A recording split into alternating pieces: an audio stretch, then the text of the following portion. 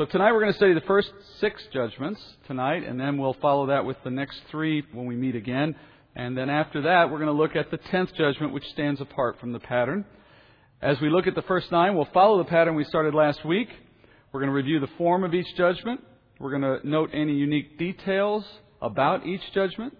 And we're going to consider the way in which each judgment undermines the Egyptians' faith in their pagan gods, because these judgments were directed not only at Egypt and Israel, but also at the false gods of Egypt. Then lastly, we're going to look for any significant prophetic aspect, and that is how these judgments individually form a picture of the last days in tribulation, since the entire Exodus itself is a picture of the tribulation that is yet to come. So as the groups run in threes, we're looking at the first 2 groups tonight. Group 1 and Group 2, they have a pattern in which the first 2 of each group will have a warning, and then the very first of each will have a warning in the morning time. This is all in keeping with the pattern we looked at last week. So let's begin reading tonight where we left off in Exodus chapter 7, verse 13. Yet Pharaoh's heart was hardened, and he did not listen to them as the Lord had said. Then the Lord said to Moses, Pharaoh's heart is stubborn. He refuses to let the people go. Go to Pharaoh in the morning, as he is going out to the water, and station yourself to meet him on the bank of the Nile, and you shall take in your hand the staff that was turned into a serpent. You shall say to him, The Lord, the God of the Hebrews, sent me to you, saying, Let my people go, that they may serve me in the wilderness. But behold, you have not listened until now. Thus says the Lord, By this you shall know that I am the Lord. Behold, I will strike the water that is in the Nile with the staff that is in my hand, and it will be turned to blood. The fish that are in the Nile will die, and the Nile will become foul, and the Egyptians will find difficulty in drinking water from the Nile. Then the Lord said to Moses, Say to Aaron, Take your staff and stretch out your hand over the waters of Egypt, over their rivers and over their streams, over their pools and over all the reservoirs of water, that they may become blood. And there will be blood throughout all the land of Egypt, both in vessels of wood and in vessels of stone. So Moses and Aaron did, even as the Lord had commanded. And he lifted up the staff, and he struck the water that was in the Nile, in the sight of Pharaoh, and in the sight of his servants, and all the water that was in the Nile was turned to blood. The fish that were in the Nile died, and the Nile became foul, so that the Egyptians could not drink water from the Nile, and the blood was through all the land of Egypt. But the magicians of Egypt did the same with their secret arts. And Pharaoh's heart was hardened, and he did not listen to them as the Lord had said. Then Pharaoh turned and went into his house with no concern, even for this. So all the Egyptians dug around the Nile for water to drink, for they could not drink the water of the Nile. 7 days passed after the Lord had struck the Nile. So the first judgment we know now is the plague of blood. So here's where we're going to use the handout that you now have, or if you don't use one tonight or want to get one later, you can always find this online as part of the study online.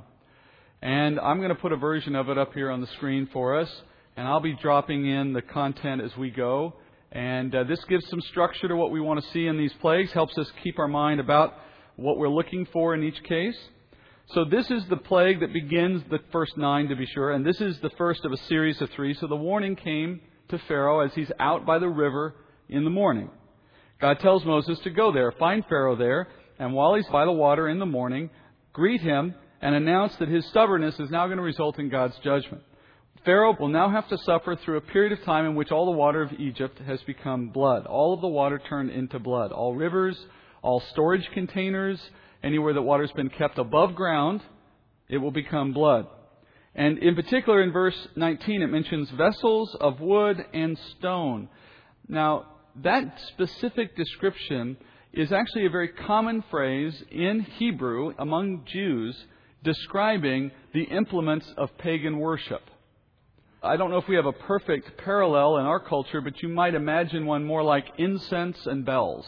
Phrases that immediately evoke in your mind the thought of some religious ceremony. But for Israel, it had a more specific connotation than just religion. It meant pagan religion, because these were implements that were used in the worship process, holding various things, waters, fluids, whatever. And wherever these things are used and with water, they now hold blood. So Egypt's religious practices come to a halt, at least for the time, because they have no ability to conduct them the way they would prefer. All their vessels are filled with blood. Now, this is not red water. The term in Scripture is very clear. It's blood. It's literally, if you could have stood there with Pharaoh on that day, you would have seen a river, a huge wide river of flowing human blood or some kind of blood. Instantly, fish die in that and probably come to the surface. So the blood, you need to imagine now, is covered probably from bank to bank with floating dead fish. Blood itself begins to spoil almost immediately, never mind in the heat of Egypt, which would then mean that the water became very foul very quickly. And of course, the Scripture mentions that. So it's, to use the biblical term, odious.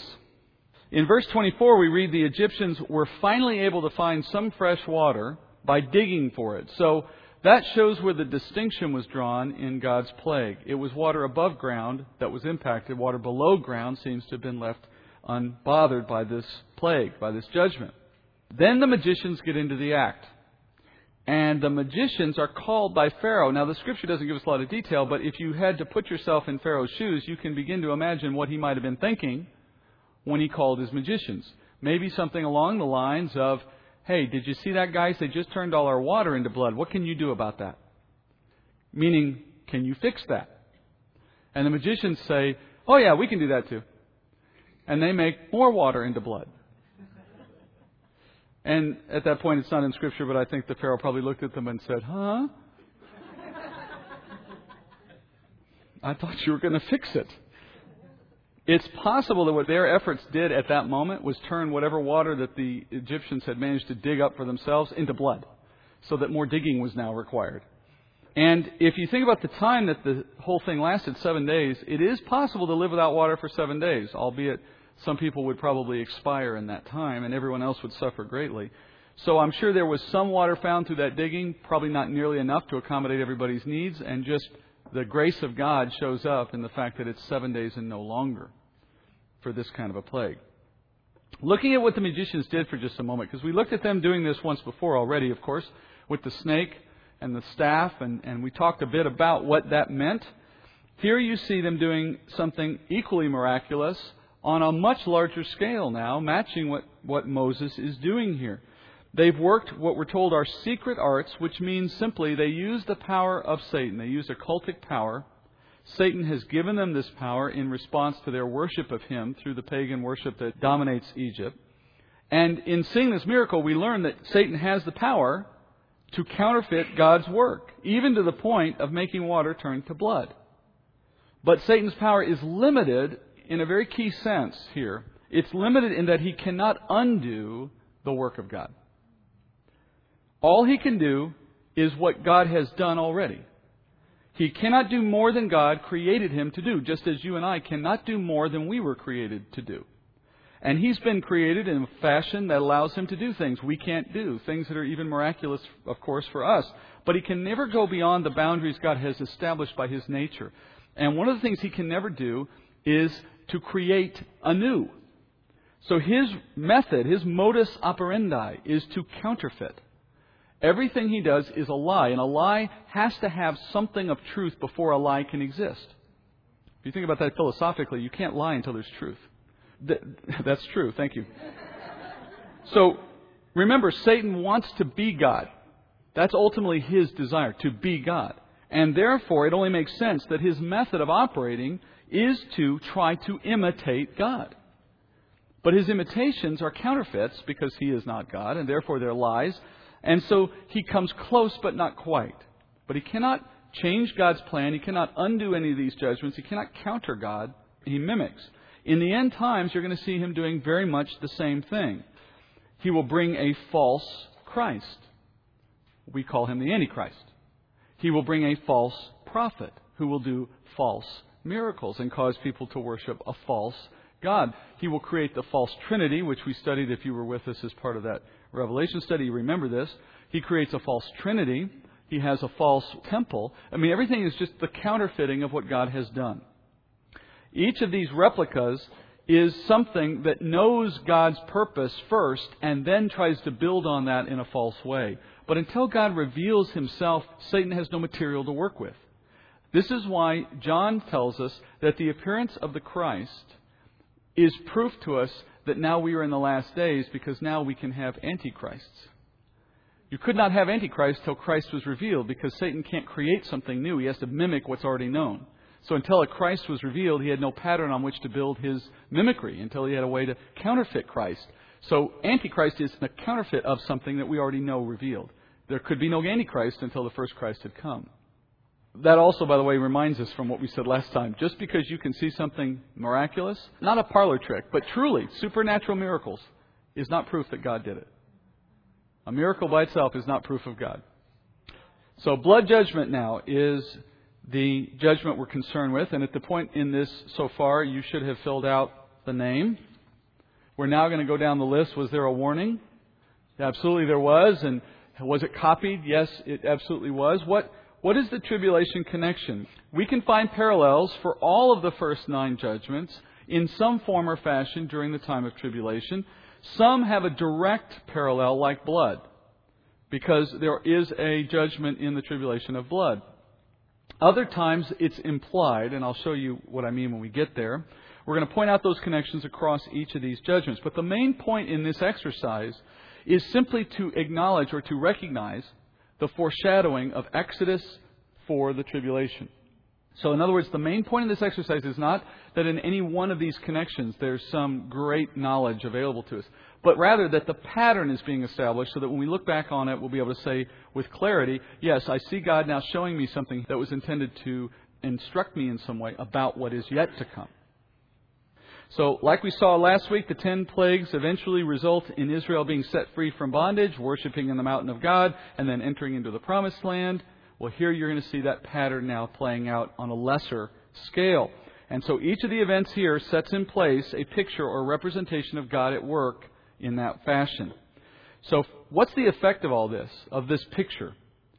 Well, the effect, at least one effect, is that future generations of Israel from our day, so those coming in the future, I'm saying, they will experience the tribulation. And while they're in the tribulation, through the Holy Spirit's work, many of them will be given eyes to see and ears to hear concerning the truth of the gospel. As they come to that knowledge of the truth, united with their understanding of their own Jewish history, these pieces will suddenly come to play in helping them appreciate their circumstances. Just as the Jews of Moses' day could experience some of these judgments and not be disturbed by them before they knew God was at work through them for their benefit, likewise, the believing Jews of tribulation will come to see this pattern, I believe, out of Scripture, and having seen it, come to understand what they're going through in a new and better way, and see hope in it rather than devastation, because they'll understand God's purposes are to repeat the exodus for Israel that He started with Moses. So the purpose in the tribulation we just mentioned, it's to connect to some of the plagues. Specifically in this case, it connects to the plague of the second trumpet judgment. Also, you may remember the 2 witnesses are given power to turn water into blood. And then lastly, the Egyptian gods that are mocked by the impact of this particular judgment. Let's go through the list here just briefly. First, the river itself, the Nile, it's a god to the Egyptians. It's now been turned into blood, and it's foul.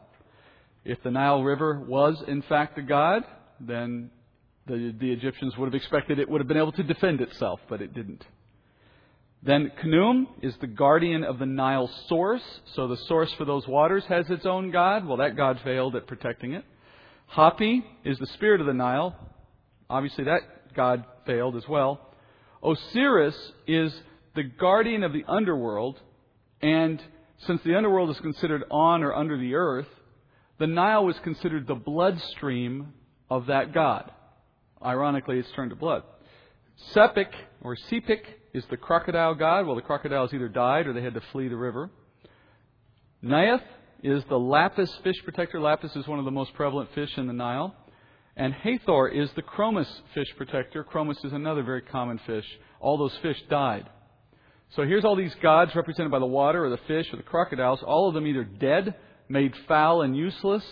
Clearly, all of these gods are being mocked by God's judgment because they weren't even able to protect themselves, much less help Egypt. Altogether, this judgment would have made Egypt question the power of their own gods and consider the power of the Hebrew God as being greater. And that lesson is part of what God has set out as the purpose for these judgments. Remember when He started, He said one of the reasons for this judgment is so that all the world would know the God of Israel. and know the power of the God of Israel.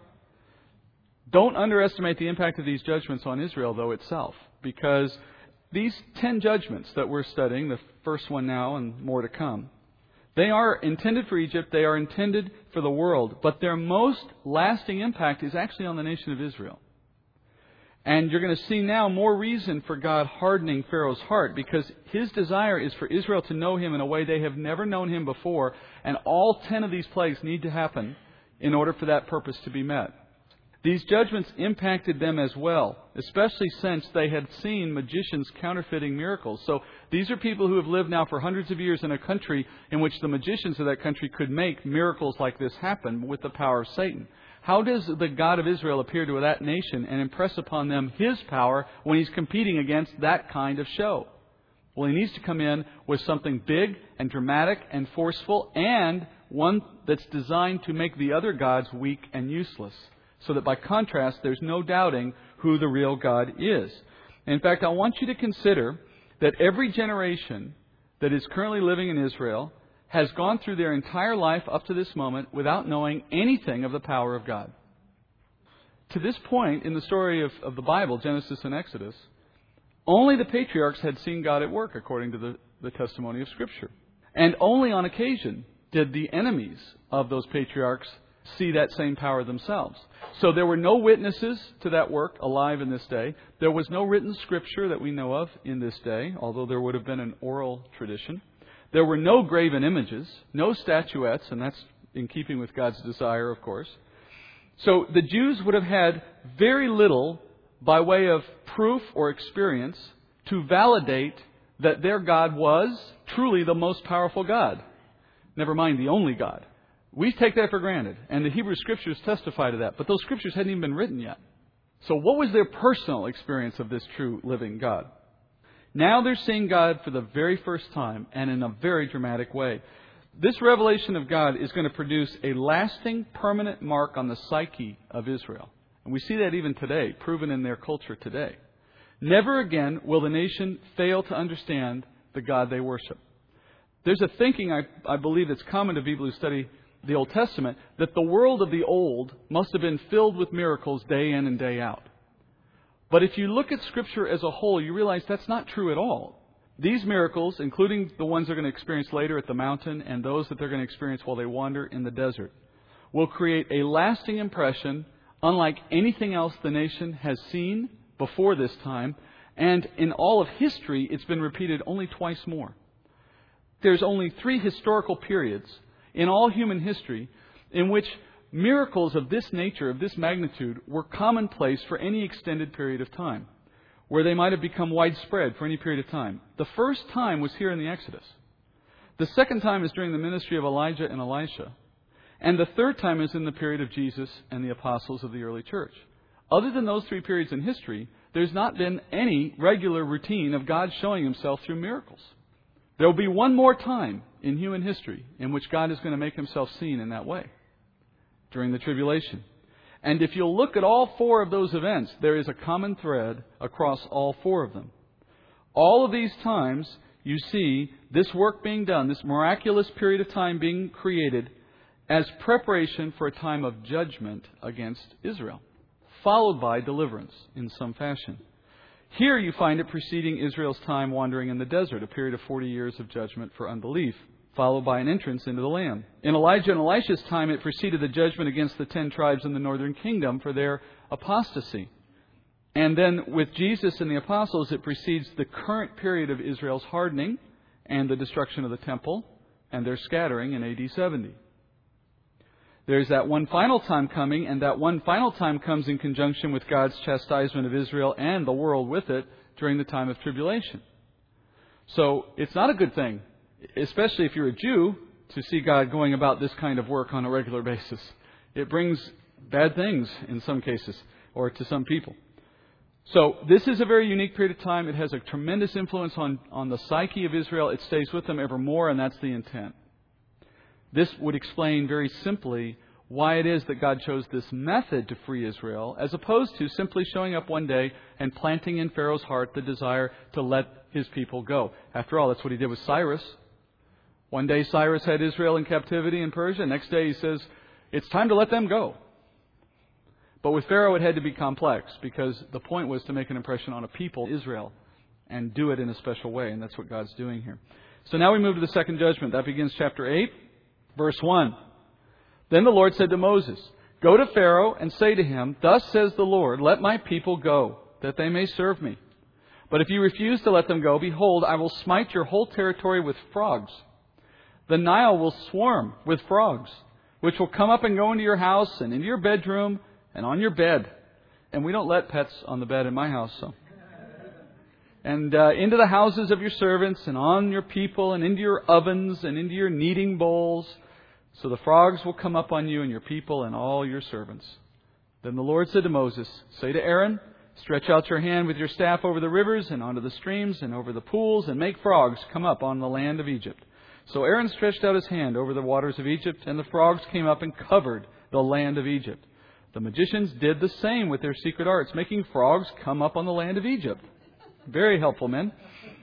Then Pharaoh called for Moses and Aaron and said, "Entreat the Lord," this is Pharaoh now speaking, "entreat the Lord that he may remove the frogs from me and from my people, and I will let the people go, that they may sacrifice to the Lord." Moses said to Pharaoh, "The honor is yours to tell me. When shall I entreat for you and your servants and your people, that the frogs be destroyed from you and your houses, that they may be left only in the Nile?" Then he said, "Tomorrow." So he said, "May it be according to your word, that you may know that there is no one like the Lord our God. The frogs will depart from you and your houses and your servants and your people. They will be left only in the Nile." Then Moses and Aaron went out from Pharaoh, and Moses cried to the Lord concerning the frogs which he had inflicted upon Pharaoh. The Lord did according to the word of Moses, and the frogs died out of the houses, the courts, and the fields. So they piled them in heaps, and the land became foul. But when Pharaoh saw that there was relief, he hardened his heart, did not listen to them, as the Lord had said. So the second judgment is the plague of frogs. And so we start our second line here. We mentioned in the introduction last week that these first three judgments are milder than those that will follow. And they're less severe because they create temporary discomfort. They don't have permanent, lasting effects on the people. They're more known for their disgusting and inconvenient and uncomfortable effects than anything else. But don't underestimate how much things can get uncomfortable, and certainly this one makes that point. Because just like with all the plagues, these are natural things taken to an extreme degree, and anything taken too much is a bad thing. And that's what you see with frogs. Some of you, you're thinking, well, I don't even want one frog, so I don't think there's any amount that would do. But for some people, maybe a few are okay. It starts a similar way, God telling Moses to warn Pharaoh. So this is the second of that first group, and so it still comes with a warning. God will smite Egypt with frogs, it says. The word smite is just a fancy biblical word for strike. So I'm going to strike you with frogs. The entire land is going to be invaded by frogs. Now, the frogs are going to find their way, interestingly, into every little nook and cranny of everyday life. They're going to come to everyone and go everywhere. Notice some of the places that are mentioned, though, because it comes up later here in a minute. The bed and the bedroom. Nothing like climbing into bed at night and finding a slimy frog down there with you. As before, Aaron stretches out the rod. So this process has continued. With God tells Moses, remember, God would be to Moses as Moses is to Pharaoh. Moses would be like God to Pharaoh. So Moses delivers this news to Aaron. So what we have to consider is happening is Moses is getting private instructions from God. Aaron doesn't hear anything. Moses goes to Aaron and says, "This is what God has told me." And then Aaron's taking that on faith. We could do a whole side study here on the faith of Aaron. The man who's being told, "Yeah, if you just take your rod and do this, something magic's going to happen." Okay, but he's doing it. He's following along. So God has told Moses, Moses has told Aaron, and then Aaron uses the rod to create the miracle. Aaron is the instigator of the first three. It'll move to other actors in the latter ones. The frog plague has a parallel to the tribulation, just as with blood. But there's no frog plague in tribulation. So unlike the blood, where you had a very specific connection, you don't find that here quite so easily. But there is a moment in tribulation when demons are sent out by the false prophet to convince the kings of the nations to align their forces for battle against the Jews. And in John's description in Revelation 16:13, he uses a very interesting phrase. He calls these spirits, these demons, frogs. He says they're like frogs in the way they go out. Now, the only explanation for using the term frog to explain the appearance of a demon, particularly why would God have chosen that form to show John? And the answer could be, and I believe is, so that it would draw this connection back to Exodus, so that this plague could be represented somewhere in the activity of tribulation. Once again, the magicians copy the miracle. Once again, an example that gives us evidence to teach us something about the power of Satan. Here you see him creating life. I mean, there's no other way around it. These frogs came from somewhere. And he's able to produce additional frogs somehow. And in remembering their purpose here is to try to show that their power equals the power that Moses is bringing to the party. But they're never able to come up with something novel. They're only able to copy what's been done already. Satan has the power to create life, at least to the extent he can put more frogs on the earth, but he does not have the power to get rid of the frogs that are already there. Now, that's a very interesting dilemma, or very interesting contrast when you think about it. If I gave you the task of creating a frog or getting rid of a frog, which one's easier? They couldn't get rid of a frog, but they could create more. And so it's not inherently the task that's difficult or not difficult. It's whether or not it is against God or with God that made the difference. So for something that was against God, they could not do it. For something that was with God, they could do it even though it was miraculous. Interesting. The gods that are mocked by this plague among those in Egypt, there are two gods particularly. Hapi is the god that was credited with bringing fertility to the land through the flooding of the Nile. So the Nile Delta floods annually, and when it floods, it covers a large area of the Nile Delta. As that Nile flooding recedes, it's left deposits on the land. It makes very fertile farmland. That's why Egypt was always fertile, even in drought. This fertile farmland then was celebrated in Egypt every year when it became available. And the way they knew when that farmland had fully receded, the way the Egyptians knew to go out and look at the land, was that after the flooding had receded, frogs would emerge and start to show themselves on the land coming out of that floodwater. So the appearing of frogs in Egypt was considered a blessed event because it was a signal that the Nile Delta now was ready for planting and was fertile.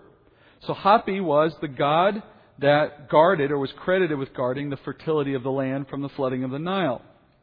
So in this case, the bothersome nature of the frogs is counterproductive and mocks this God who, in their mind, is benevolent and always brings good things.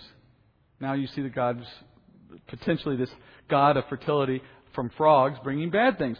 And in conjunction with that God, there was another God, Hecht. And this was a woman god, a goddess, had the head of a frog, the body of a woman, and was the wife of Khnum, the earlier god. And she, by herself, was the emblem of fertility, human fertility. You can see that god being mocked in the fact that frogs are in your bed. And probably not much fertility in Egypt during a plague in which there's a bunch of frogs in everybody's bed. The way God has constructed each of these plagues, it doesn't necessarily destroy the other god. How can you destroy something that doesn't exist? It mocks it, makes fun of it. It makes it look weak and useless, which is what it is. After the blood plague, we heard that Pharaoh simply turned his back, walked in, and ignored it, right? Very striking the way the text says it, in fact. He paid no attention to it. Wanted to show that it didn't bother him. But now, after the frog plague, he calls Moses for an audience and starts begging for Moses to get rid of the frogs. That tells us how onerous the frog plague has been. Because if I say I'm going to give you a choice between two plagues, which of these two plagues would you have picked? I think most of us, if I had to think about, do I have water or do I have to put up with frogs? I'll probably put up with the frogs, assuming that's better. And maybe you choose differently, but it appears the frogs were worse because Pharaoh didn't seem to be as bothered by the blood.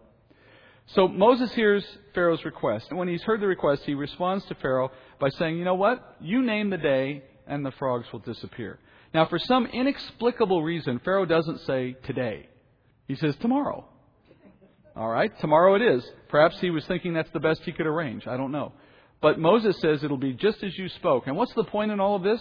Well, the point is he wants Pharaoh to understand that the God that is working with Moses is in fact the God in control of all of these events.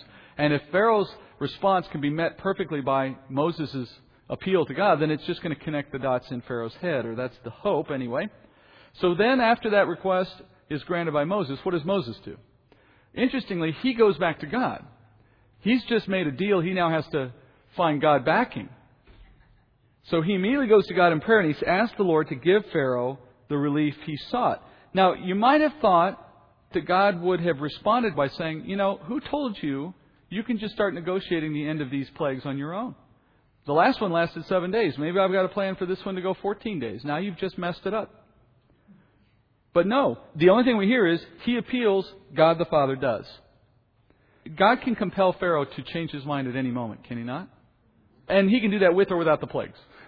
So the plagues in and of themselves are not going to be the cause for the change of Pharaoh's heart. Quite the contrary. God's going to prevent them from changing Pharaoh's heart, at least until the 10th plague. So there's no issue here with the method being messed up. There's no problem here with Moses changing the process in such a way that it's going to undo something God's at work trying to do. The plagues have nothing to do really with the process at all, if that's what we're concerned about. So there's no problem with Moses saying, I want it to be gone today versus tomorrow versus any other day. The issue here, though, is in the way these plagues are having an effect on the world's attention and on Israel's attention, on Egypt's attention. So we go back to the central question. When Moses intercedes for Pharaoh to God and asks for this, how does he have confidence that Pharaoh's going to get what he expects? Did he know in advance that this was going to be God's expectation? I don't think so necessarily. God does as Moses requests. In fact, look at verse 13. We're told the Lord did according to the word of Moses. That seems like a backwards sentence, doesn't it? What you're seeing here is a picture of intercession. Moses pictures who again? Moses pictures Christ. And in that picture now you see how Christ intercedes for us with the Father. When we make a request of the Father, a request that is in keeping with the Father's desires, then we will receive that request. But we receive it by way of a mediator. The Son, Christ, intercedes for us, and the Father does according to the Son's intercession. Now, this is not because Moses, or even Christ for that matter, has control over the Father through that intercession. Rather, it's the Father who has chosen Moses and then Christ to represent Him through this process. And therefore, the Father is willing to receive Moses' request and act upon it, and likewise His Son's, because it suits His purpose.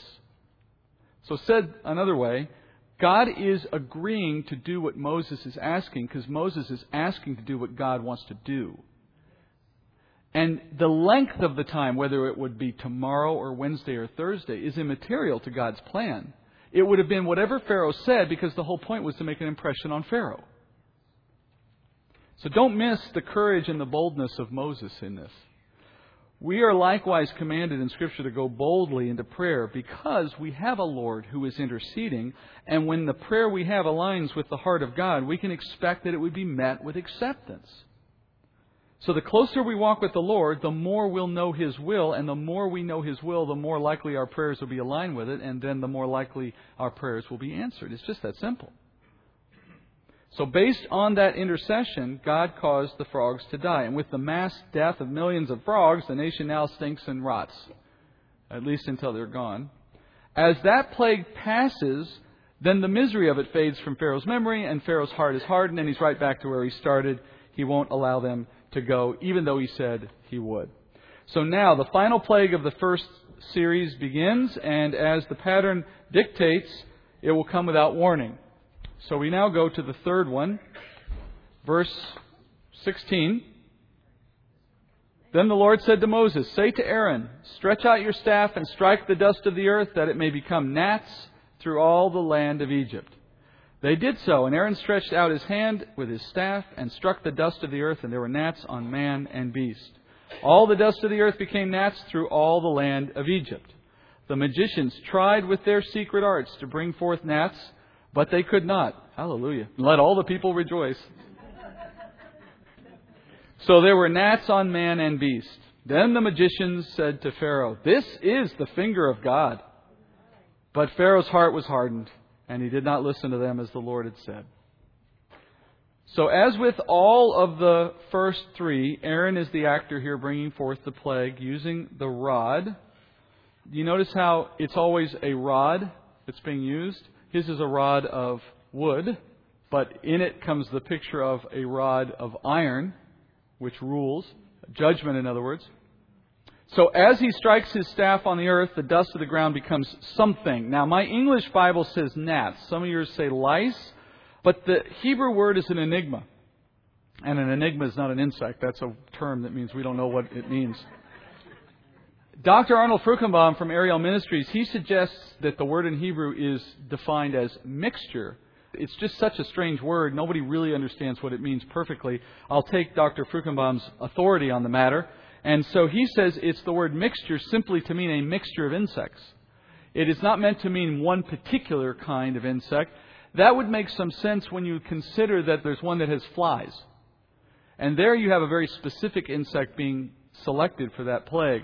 But in contrast to that, here we just see an earlier plague, a less damaging plague, in which it is simply a mixture of insects, like gnats or like lice, a plague that annoys and infests the body and generally just makes you miserable. Now, the purpose of the infestation is to be so severe as to be miserable. So that's the intent, obviously. When you look for a parallel from this plague to something in the time of tribulation and to the end times, you have to look a little harder because there's no direct reference to insects in this way. We know that there are two witnesses, however, who are said to have the power to bring plagues. And the description in Revelation is really interesting when you look at it, and keeping in mind what we're looking for right now. Listen to this. In Revelation 11:6, speaking of the two witnesses, these, meaning the two, have the power to shut up the sky so that rain will not fall during the days of their prophesying. They have power over the waters to turn them into blood, and to strike the earth with every plague as often as they desire. Now, the first one sounds like Elijah. The second one sounds like Moses.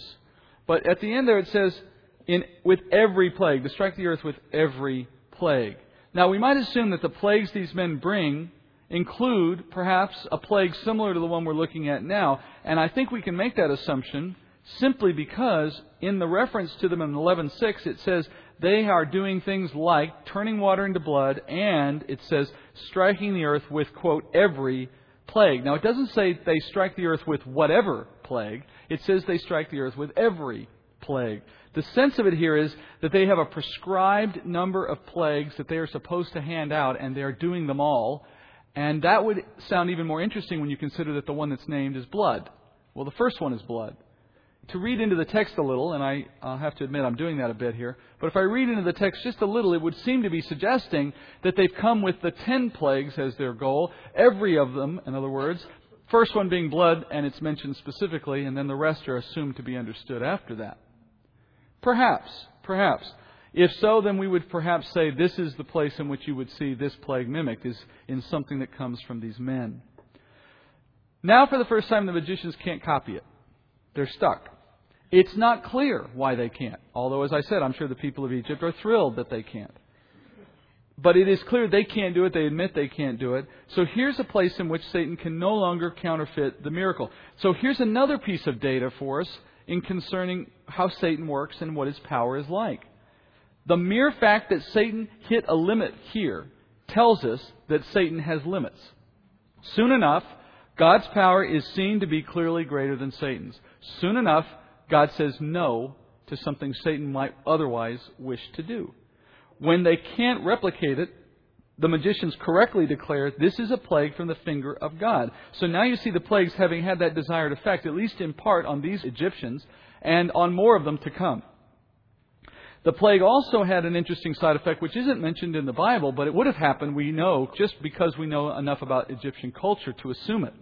Egyptian priests were scrupulous about cleanliness in that culture. They were so obsessed with remaining perfectly clean, bodily clean, in order to be able to perform their priestly duties, that they went to the effort of shaving every last hair on their entire bodies, which explains why you see in some paintings of what Egyptians look like, no eyebrows, no hair. Well, if they didn't have clothes on, you would be able to tell it went everywhere else, too. They shaved the whole body. And one of the reasons they went to that extent was not because hair itself was the problem, but because hair could hide insects on the body. So they wanted no chance that their bodies weren't perfectly clean. So they would shave them all. Well, here we're told that everybody in Egypt is infested by these insects. lice, gnats, etc. So it made all of the priests of Egypt unclean, unable to perform their priestly duties. It mocked them in that respect. Speaking of religious duties, let's look at the gods of Egypt, the ones that are mocked in this particular plague. Beginning with Uatchit, the protector of swarming insects. They had a god who had that job. And then Seb, who was the god that specifically protected people from lice. And I guess if you've had lice, sooner or later you decide you need a god against them. These two gods are mocked by the fact that once again, here comes these insects and the gods of Egypt could do nothing about them. You have to also assume that in the course of all of these plagues, the people of Egypt would have known to turn to these gods in the midst of the plague. They would have seen the swarms of insects and they would have cried out to Urachit, stop this swarm. No, it didn't happen. Nevertheless, Pharaoh's heart was hardened, and so on. The process moves forward. Next series, Exodus 8:20. Now the Lord said to Moses, rise early in the morning and present yourself before Pharaoh as he comes out to the water, and say to him, thus says the Lord, let my people go that they may serve me. For if you do not let my people go, behold, I will send swarms of flies on you and on your servants and on your people and into your houses, and the houses of the Egyptians will be full of swarms of flies, and also the ground on which they dwell. But on that day I will set apart the land of Goshen, where my people are living, so that no swarms of flies will be there, in order that you may know that I, the Lord, am in the midst of the land. I will put a division between my people and your people. Tomorrow this sign will occur. Then the Lord did so, and there came great swarms of flies into the house of Pharaoh and the houses of his servants, and the land was laid waste because of the swarms of flies in all the land of Egypt. Pharaoh called for Moses and Aaron and said, go, sacrifice to your God within the land. But Moses said, it is not right to do so, for we will sacrifice to the Lord our God what is an abomination to the Egyptians, and if we sacrifice what is an abomination to the Egyptians before their eyes, will they not then stone us? We must go a 3 days' journey into the wilderness and sacrifice to the Lord our God as he commands us. Pharaoh said, I will let you go, that you may sacrifice to the Lord your God in the wilderness. Only you shall not go very far away. Make supplication for me. Then Moses said, behold, I am going out from you, and I shall make supplication to the Lord, that the swarms of flies may depart from Pharaoh, from his servants, and from his people tomorrow. Only do not let Pharaoh deal deceitfully again in not letting the people go to sacrifice to the Lord. So Moses went out from Pharaoh and made supplication to the Lord. The Lord did as Moses asked, and removed the swarms of flies from Pharaoh, from his servants, and from his people. Not one remained. But Pharaoh hardened his heart this time also, and he did not let the people go. So the next judgment begins the next series of 3. So that means that, like the first of every series, there's a warning in the morning. Remember, the first series produced severe annoyances, you might call it. But each plague left the people untouched, and they were temporary. They were quickly reversed. Now the plagues get progressively worse, and they begin to impact the people and the animals in severe ways. And that's our first clue to know that when we talk about flies here, there's something different going on than merely what happened in the earlier example with the swarms. Because if this one's moved it up a notch, this can't simply be another way in which we have swarming insects. This plague, we're told, brings swarms of biting flies. And there's a particular kind of fly in Egypt that's in view here.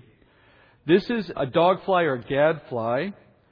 Here's one that is so severe, so different, that now God specifically calls out that only Egypt will be affected. I'm not going to allow any of this to touch my people at all. That tells us that in the earlier 3, there was some common impact. When the waters turned to blood, there wasn't going to be some water in Goshen left over, because then the Egyptians would have just gone to Goshen to drink it. Likewise, when the frogs came, the frogs covered the whole land of Egypt. The reason God allowed some of that to impact the Jews in that time was it was not directed at the people particularly. It was really more directed at the environment of Egypt. And so the whole environment was being wrapped up in these judgments. That's a pattern that's very similar to the judgments of tribulation. Even though the number of judgments is different, in tribulation they're also divided into groups of 3. And the first group of the judgments of tribulation, the seals, they affect everyone on earth, including the believer. They're not limited to unbelievers. But once you reach the second set of judgments, the trumpets, from that point forward, they only affect the unbelievers. Because they begin to affect the persons of the individual. They begin to do things to people. And God, in tribulation, says they will not affect those who have the seal of the living God. Those have been set apart. So notice in verse 24 that the arrival of the flies comes by the Lord alone. Moses and Aaron aren't part of this directly like they've been. These next series, all three of the next judgments in the second series, all come only by the hand of God. The arrival of the flies, we're told, makes the land waste. That's another clue to tell us these aren't just normal flies. There's something different going on here. The strength of that phrase gives us an indication of how severe the plague was. And I have a description from a book written by two men, Kyle and Delich, and here's what they say. When enraged, the dog fly fastens themselves upon the human body, especially upon the edge of the eyelids. I knew you'd love that. They not only torture, but they devour men. And that word devour is found also in Psalm 78:45 when it talks about this same plague, again, looking back. It devours the men, disfiguring them by the swelling produced by their sting. It also kills plants in which they deposit their eggs. The blood-sucking gadfly or dogfly was something to be abhorred and may have been responsible for a great deal of blind men in the land following this judgment. So now you can see why this moves us up a notch from simply swarming insects to something that was quite severe against the people. In response, Pharaoh's finally moved to negotiate a little bit, or to try to negotiate. He first tries to persuade Moses to accept something less than he's been asking. So he first proposes here, well, Israel can sacrifice, you just got to do it in the land. Obviously, Pharaoh knows that if he lets Israel leave the land, they're not coming back. So we see in this negotiation process proof that what he's trying to do is let this stuff pass, get done with all of this judgment without actually letting Israel escape. He's looking for a way to keep the slave labor. Interestingly here, I find this fascinating, Moses responds to this offer not by saying we don't negotiate, but by objecting to a detail in the plan. He notes that the animals that Israel would sacrifice are animals that Egypt either detests, like sheep, they detested sheep and sheep herders, or animals that Egypt worships, like bulls. So if they were to take sheep into the public realm and sacrifice them, or bulls and sacrifice them, they would have been stoned. And remember, they're slaves. They can be killed by anyone in Egypt almost with impunity. So this is a real threat. This is a real risk. The populace of Egypt could stone the slaves if they chose to. So we might have expected Moses to simply say, God doesn't negotiate, give him what he wants. Instead, Moses says, well, I just can't do this in the way you're asking because of the nature of these animals. He proves to be a pretty tough negotiator, able to stand up to politicians and stick to his guns. He'd actually have made a great NRA president.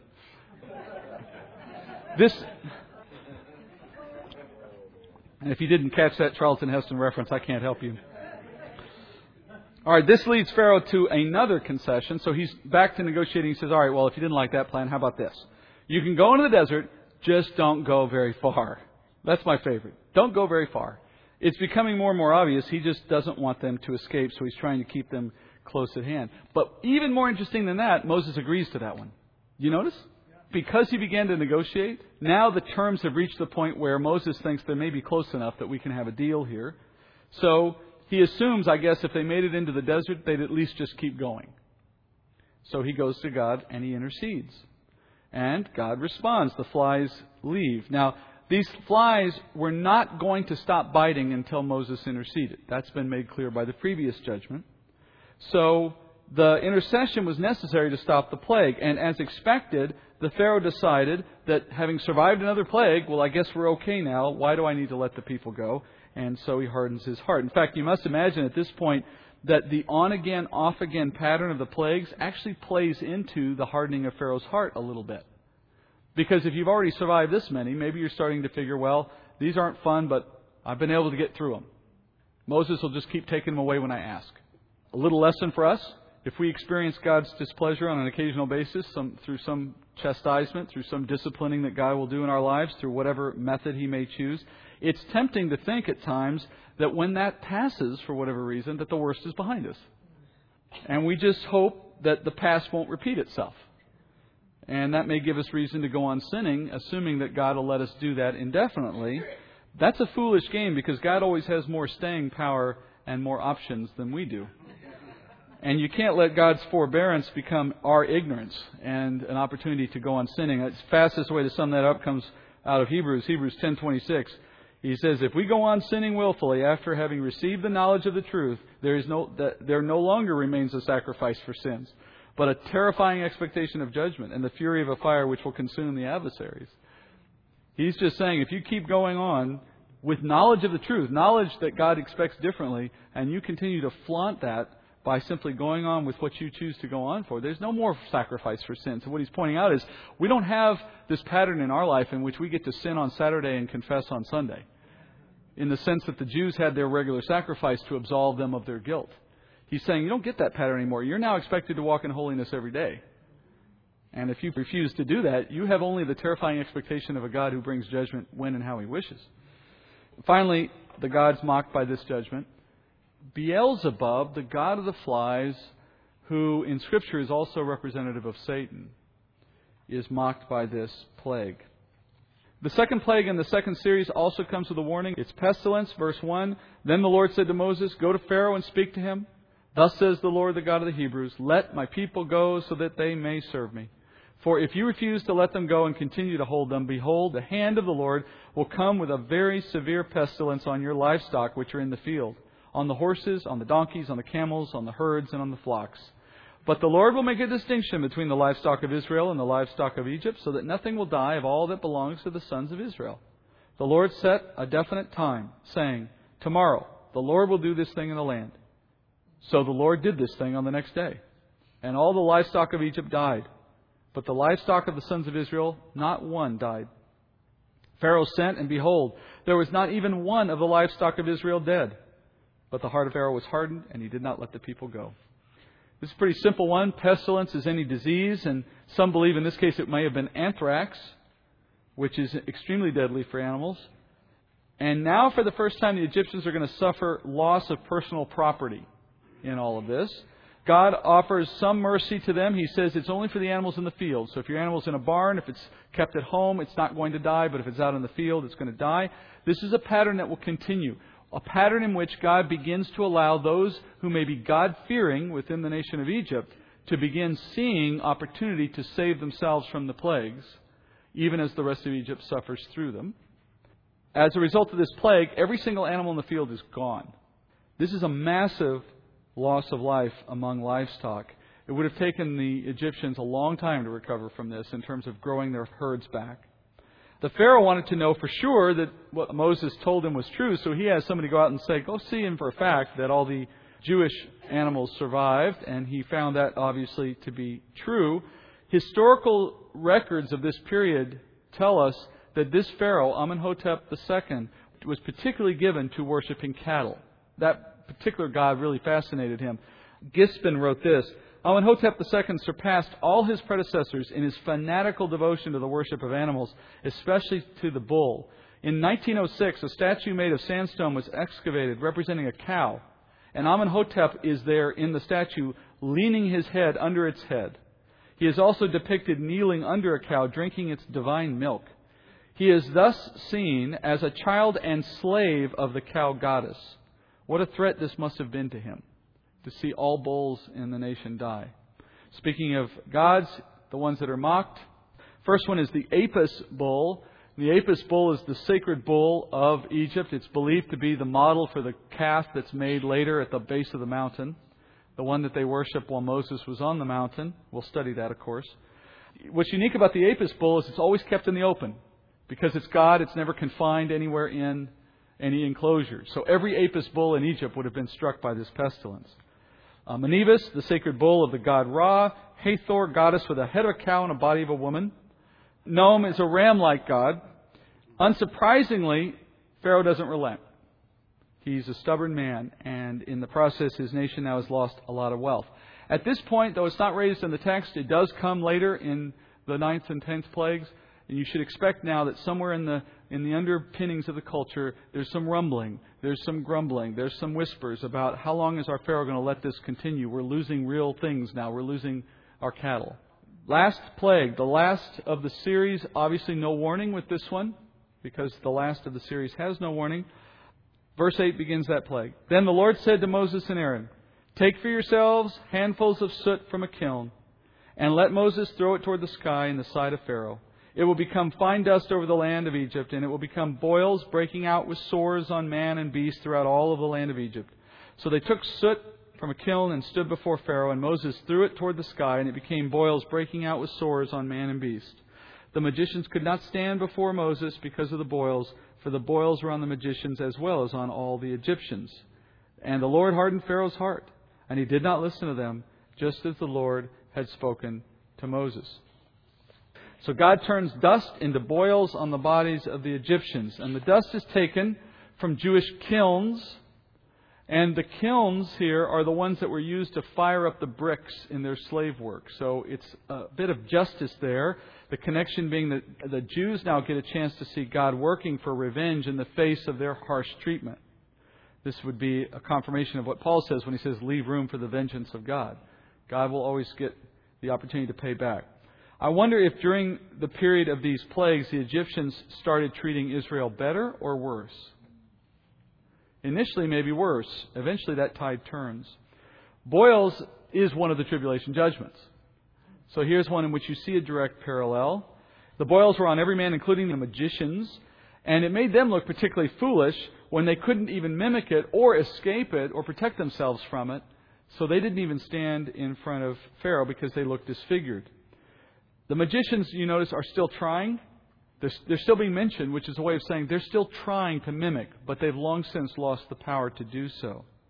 What kind of sickness do you think this was? Well, one theory proposed, again by Kyle and Delitzsch, the natural substratum of this plague is discovered by most commentators in the so-called Nile blisters. Most people think that this was an incidence of Nile blisters taken to that extreme level. Remember, all of these plagues are something natural that happens, just made extreme.